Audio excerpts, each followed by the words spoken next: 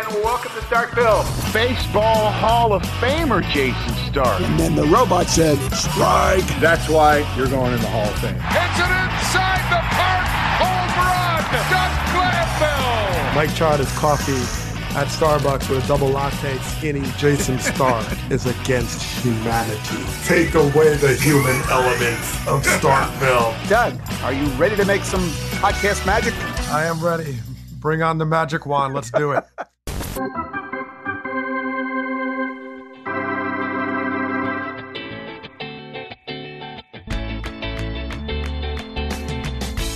Greetings and welcome to Starkville.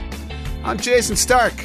I write about baseball for The Athletic, and we're all finding that we can do that. We can write about baseball even when there's no baseball, because it's what we do. And as always, I am joined by my good friend, writer, broadcaster, professor, distinguished former major leaguer, Doug Glanville. Doug, how are you, my friend? I am doing well, and we're homeschooling. We're doing what we can, and I have a lot more hats since we started this podcast. I'm very proud of that. Yeah, right. I've been home for 2 weeks now from spring training. I still have not left the perimeter of my house, except to bring in whatever groceries we can get the stores around us to deliver. And I don't know about you, like if you try this grocery delivery thing, it doesn't always go quite like you had in mind. About a week ago, we placed a big order from, I shouldn't name the store, which of course they promised to deliver 6 days later. So, you go through the week thinking, well, we'll get this, we'll get that. When they went to fill the order, I'll make you guess. How many of the items we ordered do you think they had in stock and actually delivered to us? Well, if it's anything like our experience, I'd say 30%. I'm going to give you an actual number. Two items. 2 items in a little plastic bag landed on our doorstep. So that went well, goodness. Huh? How's everything going in the Glanville household on that front? Yeah, my wife is amazing. She's it's like invading another planet. The way she strategically places orders and she stacks them and figures out what's coming in. I mean, it's complicated, and you just don't know. They're so busy and they're overstocked. They need more delivery and safety. And so I have no idea what we're going to get. We just adjust accordingly and try to be creative. I'm online all the time. Okay, who delivers and who might deliver, and ordering protein shakes as backup. And I don't know. I'm just trying anything right now. Yeah. We have some secret strategies now, but I am not going to divulge any of them. Can't do that. That kind of information cannot get out. Doug, before we get started here, I want to say, and I know you share this, that we are thinking of everyone out there who has bigger things to think about and worry about than baseball. This virus is affecting the real lives of people that we know and love, and people out there who listen to us, who read us. And we want to encourage everyone, if they can, to help in some way, if they're able to. I know that we've been given to groups like Feeding America, American Red Cross, Philabundance from the town we live in. They just groups that help provide food to those who need it, and will continue to keep giving. And Doug, I'm sure you share these sentiments. Yeah, I mean, and I think it's there's organizations. I've been volunteering for years with for example, the Police Council in the state of Connecticut and the Civil Rights Commission and just trying to think and organize effective ways to be helpful. I mean, it's so easy to get kind of in your, like you said, your home front, your home territory, because of our limitations now, but also just still having that sort of outside view and all the stories and circumstances, struggles that people are experiencing. Sometimes it's just overwhelming to think of where to start. That's sometimes my challenge of, I don't even know. I have friends that are physicians, and you hear the stories of the hospitals. And so my hometown was, in a very intense spot for a while in Teaneck, New Jersey, for example. I talked to, called the mayor or texted him. And so it's so many fronts. That's what makes it challenging. But it's also, as you mentioned, a time of, reflecting the connection of what is the best of sports, is that teamwork, working together, thinking of something larger than self and pulling through together. So, that's what I hope what we provide in the podcast to our listeners, just our friendship, just listening and telling stories and talking to each other, and hopefully getting people a chance to kind of think in many other things that they're passionate about at the same time as they're worried about the world right now. So I'm honored to be part of that. So it's great to share it with a friend. Yeah, I feel the same way. Everything that we talk about is in that context, right? Where we understand that there's way more important stuff than baseball going on in the world. And we never forget that. But it doesn't mean that people don't still care about sports and about our favorite sport. And so our job is to connect with those people in whatever way we can. And, especially the last week or so, Doug, you and I have been talking back and forth, texting back and forth about how much we miss baseball right now. Opening day is just one of those important dates on both of our calendars. Like I've been grasping for how to explain it. It's just that it's one of those annual events for people like us. It's just like the 4th of July or New Year's Day. It's just part of the fabric of our lives. And we adjust our internal calendars when opening day rolls around.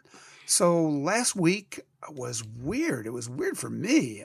I could tell how much I missed it because on Thursday, which should have been opening day, I actually watched 3 of those opening day at home games that were out there because I missed it so much. I was actually sitting there with my wife watching and live tweeting the David Freese game from the 2011 World Series. She thought I was insane. And by the way, there were also, I think that caused about 50,000 people in Texas to unfollow me. But, of course, I'm sure. But that game was epic. I couldn't help it. Joe Buck's calls of the big moments were so tremendous. And, to watch these games when you know what's about to happen is a really weird feeling. It's kind of cool, but it's weird. And I've been watching other classic games that have been on cable and YouTube. I also, as we promised last week, I watched and live tweeted another one of those old black and white home run derby shows from the 60s. This one was Mickey Mantle versus Ernie Banks. This was selected by the listeners and readers in a Twitter poll. Mickey ran away with it. Ernie, not a real good performance. Wasn't that happy with himself. But one of the things that was supposed to happen was I wasn't supposed to live tweet that alone. You were supposed to live tweet it too. So what the heck happened there? Well, I forgot to recognize that anything between 5 p.m. and 10 p.m. in my house is complete vortex. It doesn't get into the parenting vortex that takes place as I try to put 4 different ages of kids to bed, which starting with our 3-year-old. And, so it's like, I don't even know what happens actually from 5 to 10. I know I was vacuuming something. It could have been dirt. It could have been a shoe. I'm not sure. I was vacuuming something. So, so I forgot to wait a minute, 7:30? That's pretty tough. So, but I got to figure it out because those things are I love the announcer, Scott. Is it Mike Scott or Mark Scott? Mark Scott. Mark Scott. Oh my gosh, he's great. Cult hero. Funny. Cult hero. Yes. All right. Well, maybe we could do one in the afternoon. People are around. Yeah. We could try that. Yeah. I don't know what Absolutely. afternoon, but one day this week we'll live tweet another one. We'll do another Twitter poll. Let people vote on what they want to watch, and then you find all these games on YouTube. Tremendous. Have you been watching anything? Any of those classic games? Yeah, I've 86 the Mets Astros series. Oh, wow. That was cool. I was in high school. And growing up in Jersey, there was, a huge amount of Mets fans. I was a little anti-Met because I was a Phillies fan, of course. But that was such a good series. And Lenny Dykstra, when he hit the game-winning home run off Dave Smith, he mentioned Stratomatic baseball as the last time he hit some walk-off home run. And that was, of course, I love that. So I've been talking a lot to Strat. I was on one of the radio stations, ESPN, in North Carolina, Raleigh, and talked about Strat for a while. And so Strat has been big. MLB The Show, just sort of video games, which the Cubs actually played opening day Cubs at Brewers on a video game platform with PlayStation, I think it was. And that was pretty cool. My wife walked in and was like, for a second, thought it was a real game. So to their credit, those graphics are pretty amazing. So I've been reminiscing a lot about just old baseball games, old video games, games I played with cards and Strat and television, and just a lot of 80s stuff for me. It's been that part's been nice. One of the things that people have become aware of around Philadelphia, in fact, Matt Breen wrote a really cool story about this in the Philadelphia Inquirer, was there was this guy who used to be an intern at, I think it was Prism, right? Who found a bunch of videotapes of old classic Phillies games about to get thrown out and digitized them. And now he's got them up on YouTube as, I forget whether it's Phillies Classics or Classic Phillies, but you could watch yourself if you're dying to do that. Yeah, pretty freaky. I have all my at bats on tape, but not a lot of the full games.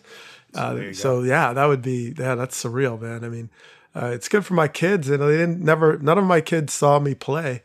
And while I was current play, I played in the Hall of Fame game up in Cooperstown one year, and I did that just so my kids could see a little bit, but they really never saw my full game, which is kind of interesting now as I get older. Yeah. Well, now you can bring that back to life, and you probably can find some old opening days that you played in. There's definitely a few on there. And, we should actually tell some stories about opening day because it's such a memorable time for both of us, from a little different perspective. I was thinking about some of my favorite opening day moments, games I've covered, and I've covered a lot of them now. There was one way back. I think this was like 1986 because Pete Rose was still managing the Reds before he was banished. And I saw Pete Rose intentionally walk Mike Schmidt in the first inning of the season. I wonder if that's ever happened before or since, right?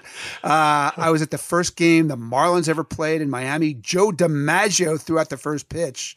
I was at the first game the Rays ever played in Tampa Bay. I was at the first game the Nationals played in D.C. I was at an opener in Colorado. This was a classic. It was sunny and 70 during batting practice and snowing by the third inning. It was memorable. Only in Colorado. And then I had two really crazy things happen to me at openers that I covered in Washington.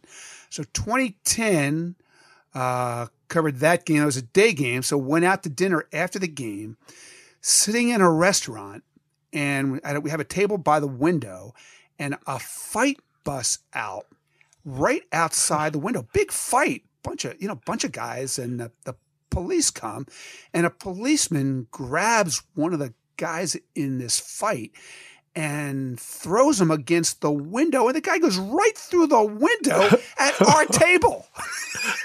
Oh my goodness. I did not order him. So, the whole place went, what? It was nuts. So that was memorable. And then I go back to DC 2015. This is Max Scherzer's first game. And so that one I stayed over. And the next day I was going to drive back to Pennsylvania. My car got stuck on a hydraulic lift in the parking garage, right? It was funny. I go down to valet parking, and it's me and Dan Ugla. Dan Ugla's car comes. He drives it around the block. Then he comes back because he's got a second car. He's just staying there till his place is ready that he's renting. So now Dan Ugla drives away two cars. I'm still standing there. And finally, I'm there for like 20 minutes, and the valet says, hey, we've got a little issue. Why don't you go back in the lobby and we'll call you? So instead, the manager came over and said, we got a little problem. Your car is stuck on a lift. I just got to find somebody who can fix the lift, and I'll get right back to you. So then he came back to me an hour later, and he says, okay, the good news is we found a guy who repairs hydraulic lifts. The bad news is he's in North Jersey, so he won't be here for 5 hours. My goodness. So it's like a little personal hostage crisis. I was there for 10 hours waiting for my car. So I'm sure you have some great stories, but top those stories. I don't know if I can because it's the off the field stuff that's I don't know if I can beat that. I guess I always think of memorable from the standpoint of the creativity by some of the staffs of these teams that had these showcases for opening day. So Montreal was really cool because we did a Survivor imitation where they had like tiki lamps and like grass skirts and island gear and music and drummers. And they had the fire going. And then whenever they announced us to each position, they would snuff us out. So they had, it was really amazing. Of course, like there was, only like 5,000 fans, I think. But wait, it opened that was pretty cool. Yeah, no, it probably was more than that, but it wasn't, I don't think it was packed, but maybe I'm wrong. So those were cool. But just like the playing side, I did hit a home run opening day 2001 against Ryan Dempster in in Florida. And I was so excited because my name was on the leaderboard for the National League home run leaders for like 13 hours. It was just like, I am the National League leader in home runs. Because the day game, I could say that for only about 13 hours. So I feel pretty good about that. Yeah. There was also the Cubs, I think it was 97. Yeah, 97 when we started 0-14, unfortunately. We played opening home opener against the Florida Marlins. It was 29 degrees. Wind chill was ridiculous. And I think the night game that the White Sox were supposed to play was canceled, even though it was a couple degrees warmer. And we still played, of course. So that's when you have the ski mask, Ray Sanchez, those, you could always think of those guys that you didn't even see their face, just their eyes. So I remember coming up to the plate and I looked and it was Jeff Conine at first, Bobby Bonilla at third. They both had at least 15 layers of clothes on. I mean, if you bunted, if you so much as made them move, they would have absolutely exploded in just like a shred of fabric, of just uniform fabric everywhere. They were completely stuffed, like immobile. They looked like statues. It was so cold. So growing up in Jersey, I definitely, understand the cold. So it's just hard to play, but you got to psychologically like work your way through it. So my opening days were, they were fun. The Phillies, of course, were always fun to play at the Vet, but most of it relates to my playing time. I can't even think of if I went one as a kid. I'll have to get back to you on that one. Okay. I know when we were kicking this around, you told me that you thought you hit an opening day walk-off. So I went and looked it up. You did hit an April walk-off, but it was not opening day. It was the only walk-off homer of your career. So I'm gonna do a little Doug Glanville trivia quiz. Who gave up your only career walk-off, pal? Oh, I'm all over that. Because it was the Montreal Expos. So it was Rocky Biddle. Yes, sir. Let's play the Rocky theme. We get the Rocky theme. Where's Cam? Rocky Biddle. Yeah, that was. And what's crazy about that is they pied me at the end of the game. And we were on some HBO series that year, or one of those like, Hard Knocks kind of things. So they pied me, but they used shaving cream. And I have like all these allergies, like now I've been seeing, like I saw someone for years, so I'm okay. But my sinuses were like for 2 days, they were like so inflamed and it was miserable because I used shaving cream and I like inhaled all these chemicals and stuff. So I was like, you have to use like lemon meringue pie next time. Shaving cream is not good to get pied. But it was pretty cool. I have a friend from high school at the game too. So, and the rest of my career was downhill the rest of the year. And I ended up, that was it. That was last year. Okay, then, someday you and I are going to talk about this stuff where the guy who gets the big hit after the game gets pied or gets the Gatorade thrown all over him or the ice bucket or whatever. I think it's time for that to stop, but we'll get into that some other time when there actually is baseball to talk about. Yeah. And you know what?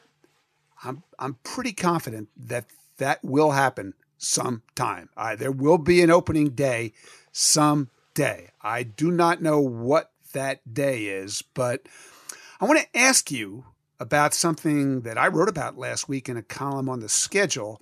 And it was then confirmed when Major League Baseball and the players reached their agreement on pay, service time, contingencies for resuming the season, that sort of thing. When baseball starts up again, and again, nobody knows when that is, I think there's now a really good chance it could be with no fans. And look, we all understand the reasons for that. But Doug, I've seen the images of those games in Korea with no fans and players wearing masks.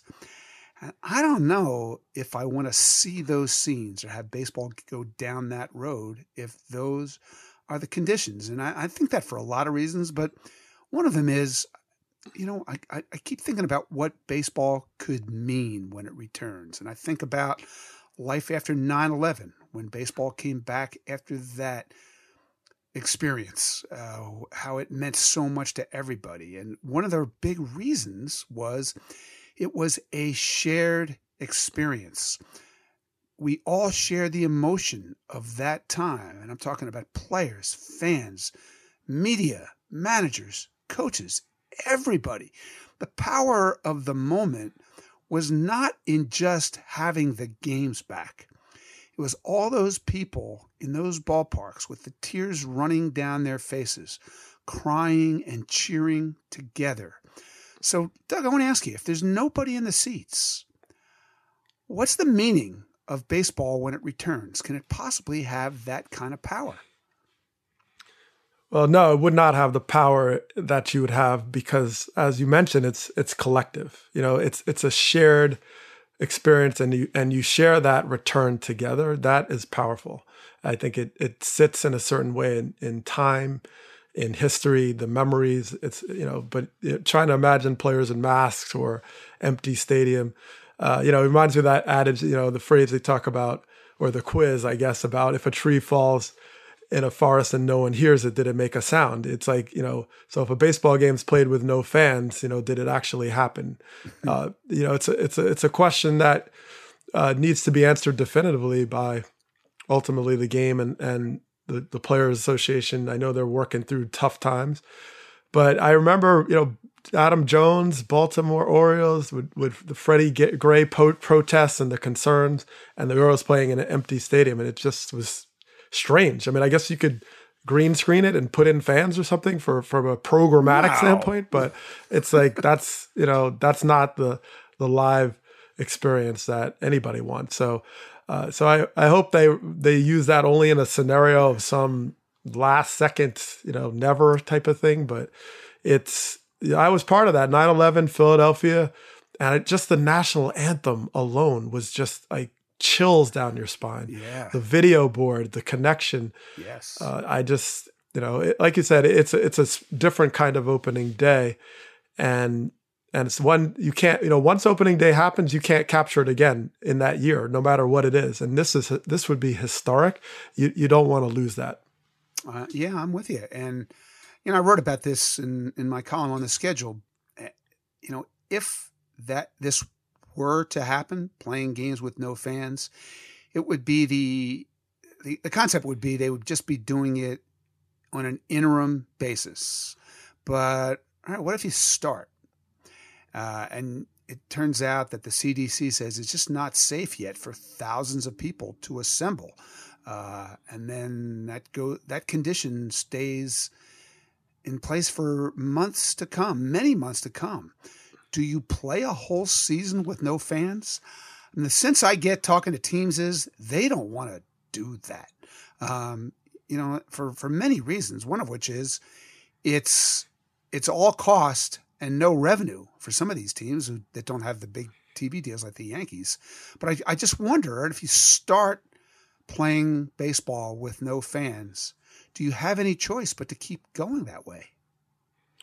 Yeah, I mean, that's the problem. And you nailed it down on that side of you don't know. And you see there's so many different strategies being employed because every state is different. Every circumstance seems to be different.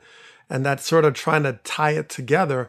As you mentioned, it's very different to play in Seattle, Washington versus Washington, D.C. or Boston versus, Houston. And are we going to come through at some magic moment and just be like, okay, we're all going forward together?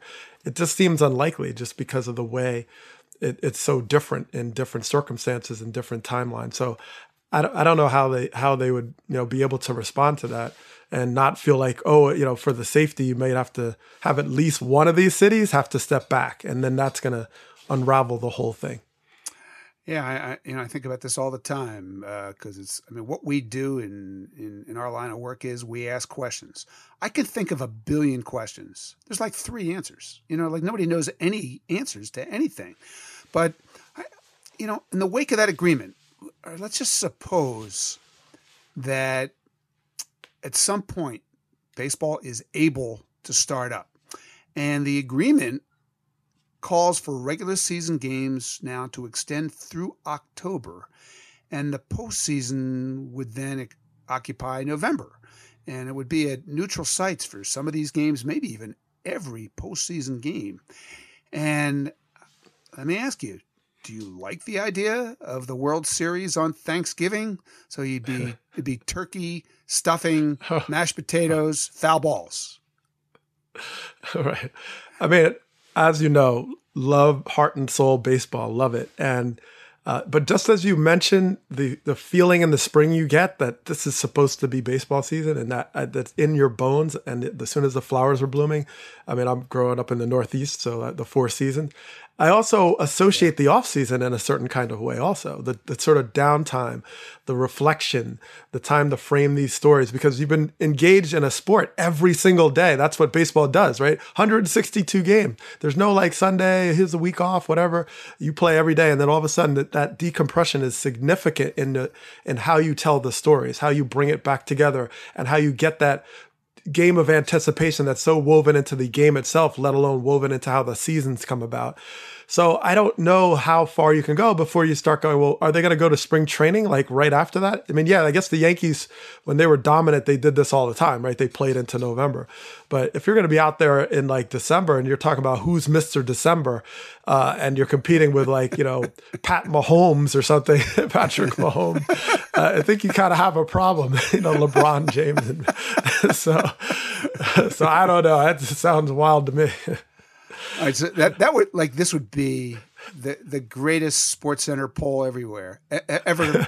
Let me say this again. This would be the greatest SportsCenter poll ever. Who was Mr. December? LeBron James, Patrick Mahomes, or Aaron Judge? God, I can't even grasp it. Oh my goodness, that's hard to fathom. We could be there. We could be there. Hey, let's. In some ways, I almost hope we are. But December, really? Okay. Yeah. All right. One more thing related to that agreement last week. Obviously, service time was the players' number one issue, so they zeroed in on that, and the agreement says most players are going to get a full year of service time, even if the number of games played this year is 0. And that would mean that Mookie Betts, who was a guy we talked about last week, this very topic, right, on this podcast, means Mookie Betts would become a free agent, even if he never plays one game for the Dodgers. So in the vein of that tree falling in the forest again, this will be a second tree if you're keeping score. The other day, you asked me a deep and meaningful question after this deal came down. If the season is canceled, was Mookie ever a Dodger? And the answer is? I don't know. Wait, it's your question. You got to answer. It's my question. I mean, I'm going to say no because, well, here's why I say no. I mean, he took pictures, but so did I. I took pictures when I was with the Yankees in 2005 spring training. I never played a major league game as a New York Yankee, so I never considered myself a Yankee in the standpoint of, like, there's no gameplay. So that, to me, is sort of that line. I mean, I understand, for example, if you're in season and you get called up or whatever, you like, I don't know, you don't play, you don't get put in the game. And I understand like this ties to the service time question, right? Like, you could get called up and sit on the bench and still have 30 days service time. You took batting practice, but this is spring training. There's no game. So I don't know. I mean, I remember Rob Ducey. I'm sure you covered this. Rob Ducey was a teammate of mine in Philly, and he got traded for a player to be named later. The Phillies couldn't decide who that was, so they just traded back for him or took him back. So Ducey, the player to be named later for the trade of Rob Ducey was Rob Ducey. So Rob Ducey was traded for Rob Ducey for himself. And I remember Ed Wade. I think you wrote about this. Ed Wade said, "Well, I hope we got a better player back than when we left. Than he left." so I did. I do plead guilty to writing about that. Right. We're gonna, thanks to the miracle of Baseball Reference, we can look up all this stuff. I just love being alive in a time like this, and so let's see. Here we go. Oh, they do not identify him as being traded for himself. They must not. They. Okay, it says the Blue Jays sent Rob Ducey to the. Oh no! Here we go. You're right. Traded by the Phillies to the Blue Jays for a player to be named later. Yeah. But then it says the Blue Jays sent John Snead to the Phillies to complete the trade. But then, like 2 weeks later, it says the Blue Jays sent Rob Ducey to the Phillies to complete an earlier deal for Rob Ducey. So I don't know. It's still a mystery to me. I know his locker. They took his locker though. We took his locker. He left, and then he had to move across to the other. I mean, I no idea. So that's a mystery of. So yes, if you can sort of teleport, I wonder about this being like, are you officially you or what happened in those 10 days? Was he a Philly? Was he a Blue Jay? Nobody knows. 2 weeks, I guess. Let's see. He got 3 plate appearances with the Blue Jays, 3 games with the Blue Jays. So he was a Blue Jay. In answer to your question, I think you picked the perfect comp. I was thinking when you first asked this question, let's see now. I was in spring training. I was in Dodgers camp. I did actually see Mookie Betts wearing a Dodgers uniform. I even posted a photo of him, if I remember right, on Instagram. So obviously he was a Dodger, but then I thought, wait a second, I saw Glanville in a Yankee uniform and spoke with him. So same thing, not a Dodger, despite the way it looks. And Doug, here's the conclusion I reached about Mookie. He'd be kind of the Moonlight Graham of the 21st century. Nicely and know done. Exactly why I'm bringing that up, right? You know why. I'm bringing it up because last week you had some shocking remarks about the movie that made Moonlight Graham a household name, Field of Dreams. So because we were talking about something else, I promised we would argue about that this week.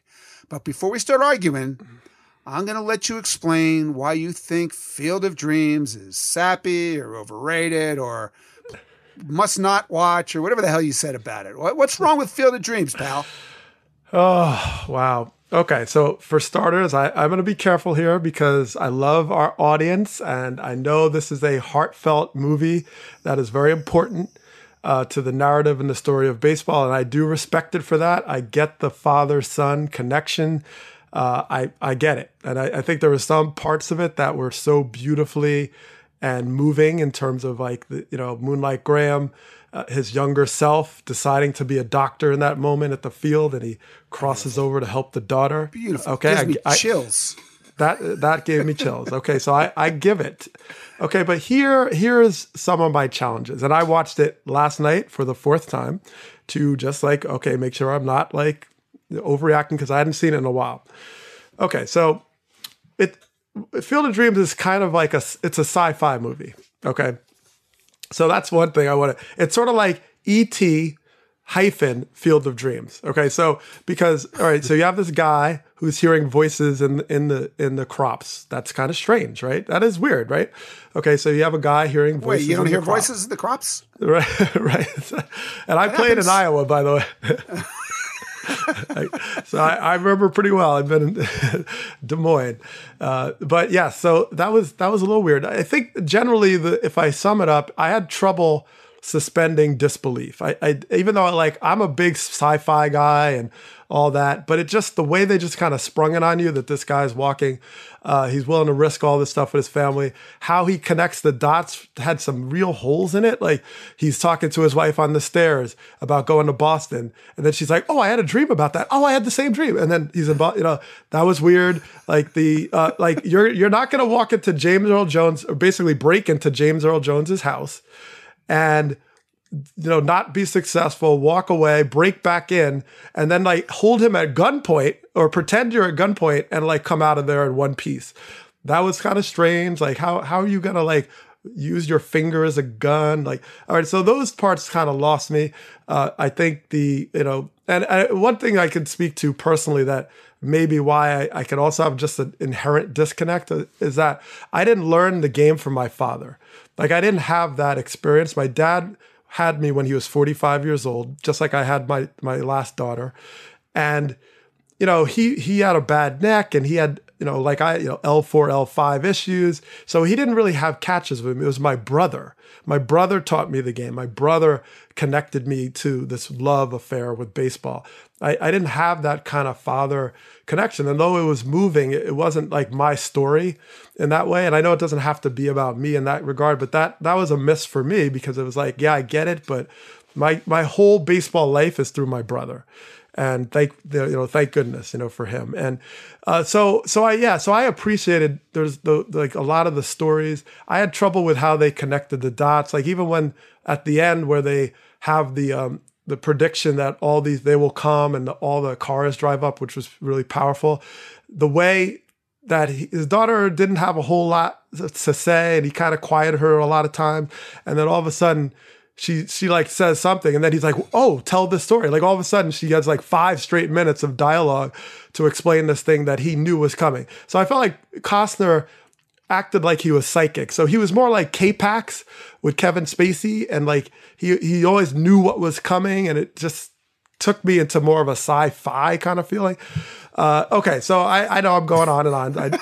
I like I said, I respect it, but I had trouble with the suspense of disbelief. I loved the Moonlight Graham like segment, but him traveling through time and Costner, basically kidnapping and James Earl Jones and all that. I had a lot of trouble with those breaks from the story, and it just to me just didn't connect. The voices and hearing voices and people, I don't know. So that's it. I'm not going to go on because I know I'm digging my own hole with Field of Dreams fans right now. But so that's my story. Are you done? I am done. You're done.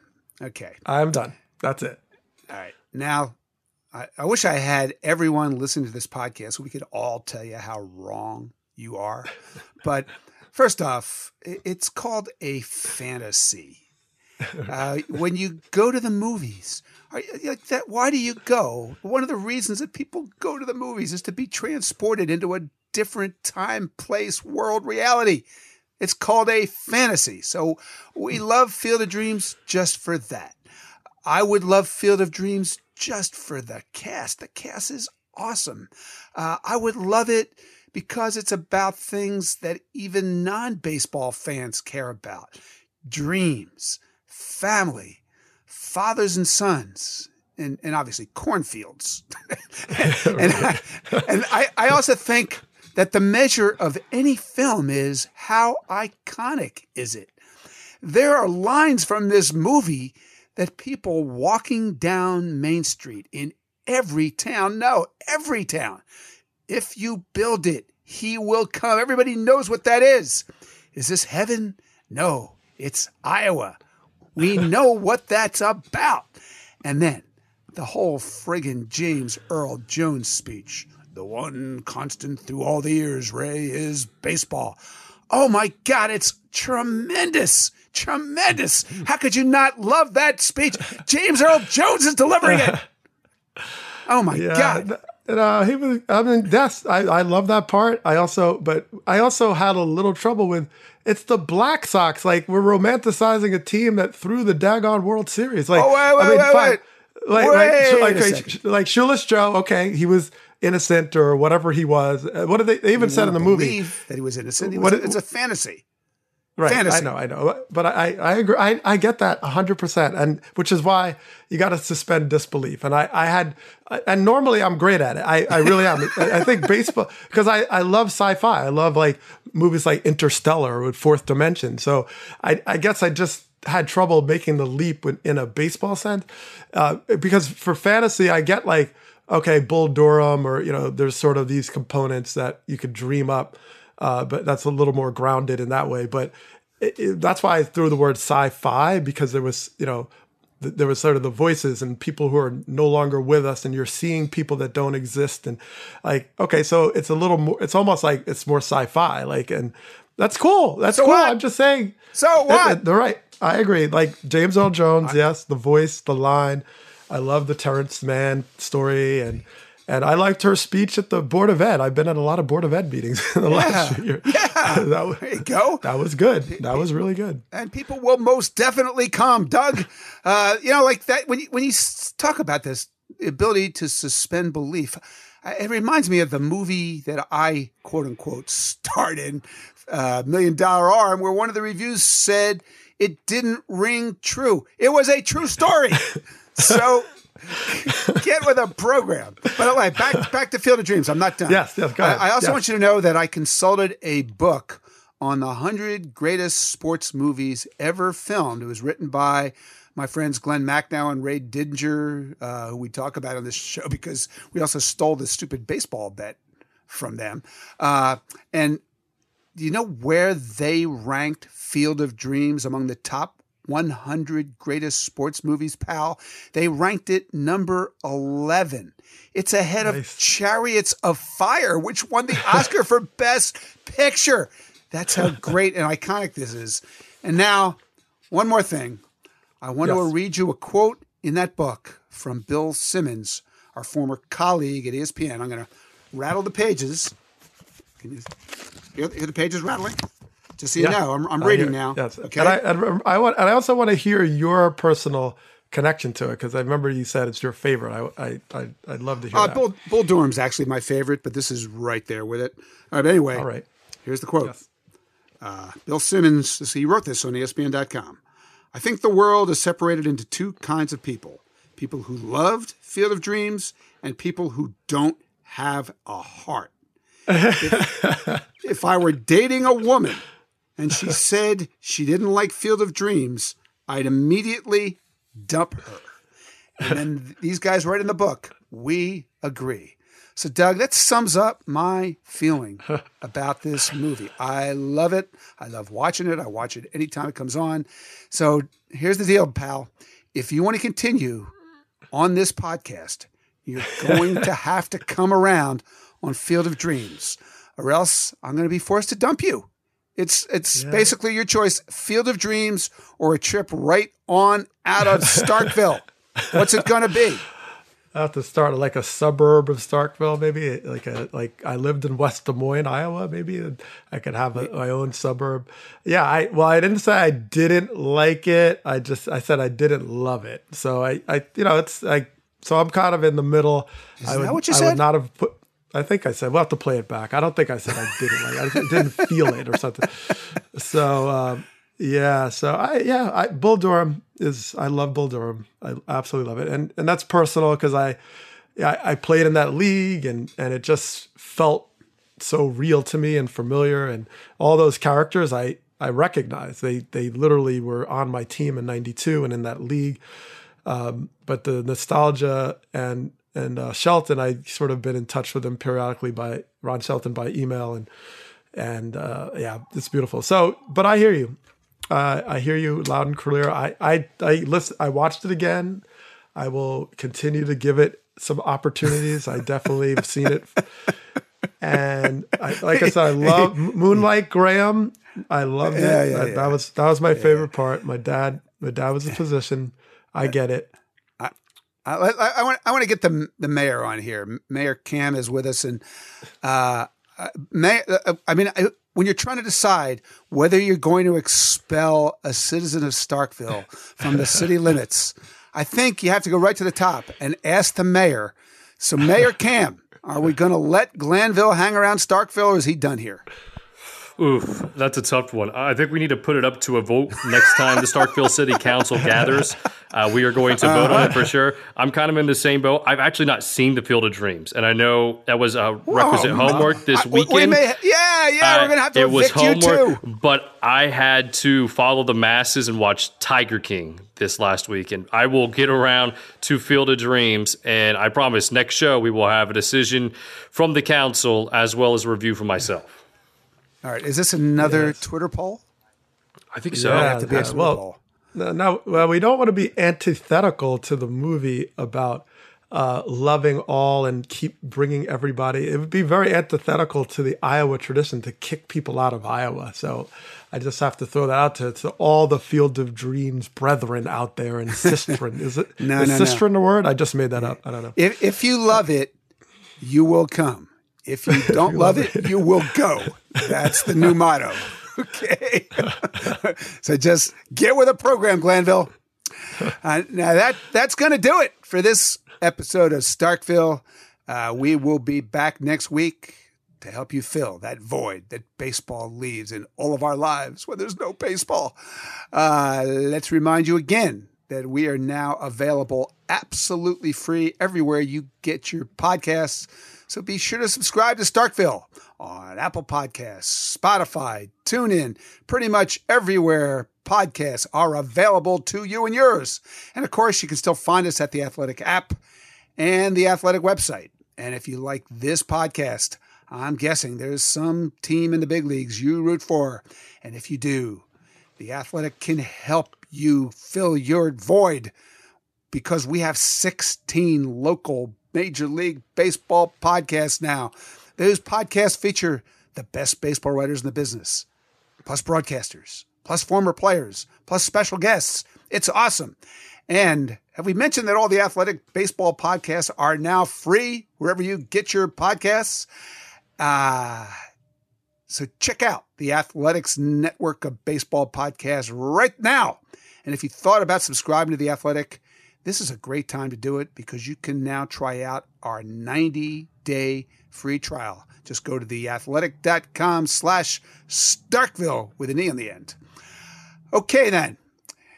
I want you to know that starting next week, we're going to be bringing back our listener trivia questions. People have been tweeting them at me. I take that as a sign they're ready. They miss them. So we're going to bring them back, which means you too can be part of this podcast. You too can achieve those 15 seconds of fame that you have long lusted after. You just need to submit a trivia question that the evil mayor of Starkville, Mayor Cam, decides can make me and Glanville look like clueless knuckleheads as usual. And then we'll get it wrong, and then we will use your question to inspire a fun topic of conversations in this podcast. So if you would like to submit a question, we've now got an email inbox. You would email Starkville at theathletic.com. That's Starkville with an E at theathletic.com. Or you can tweet them at us. Doug, how would somebody tweet at you? Yeah, piece of cake. Just my name, at Doug Glanville, DougGlanville. Correct. Well spelled. And you can tweet at me at Jason ST. That's Jason with a YST. Just hashtag those questions. Hashtag StarkvilleQS. That's Starkville with an E, QS. So, Doug, thanks for playing. Thanks to you all for listening. We will see you next week on Starkville.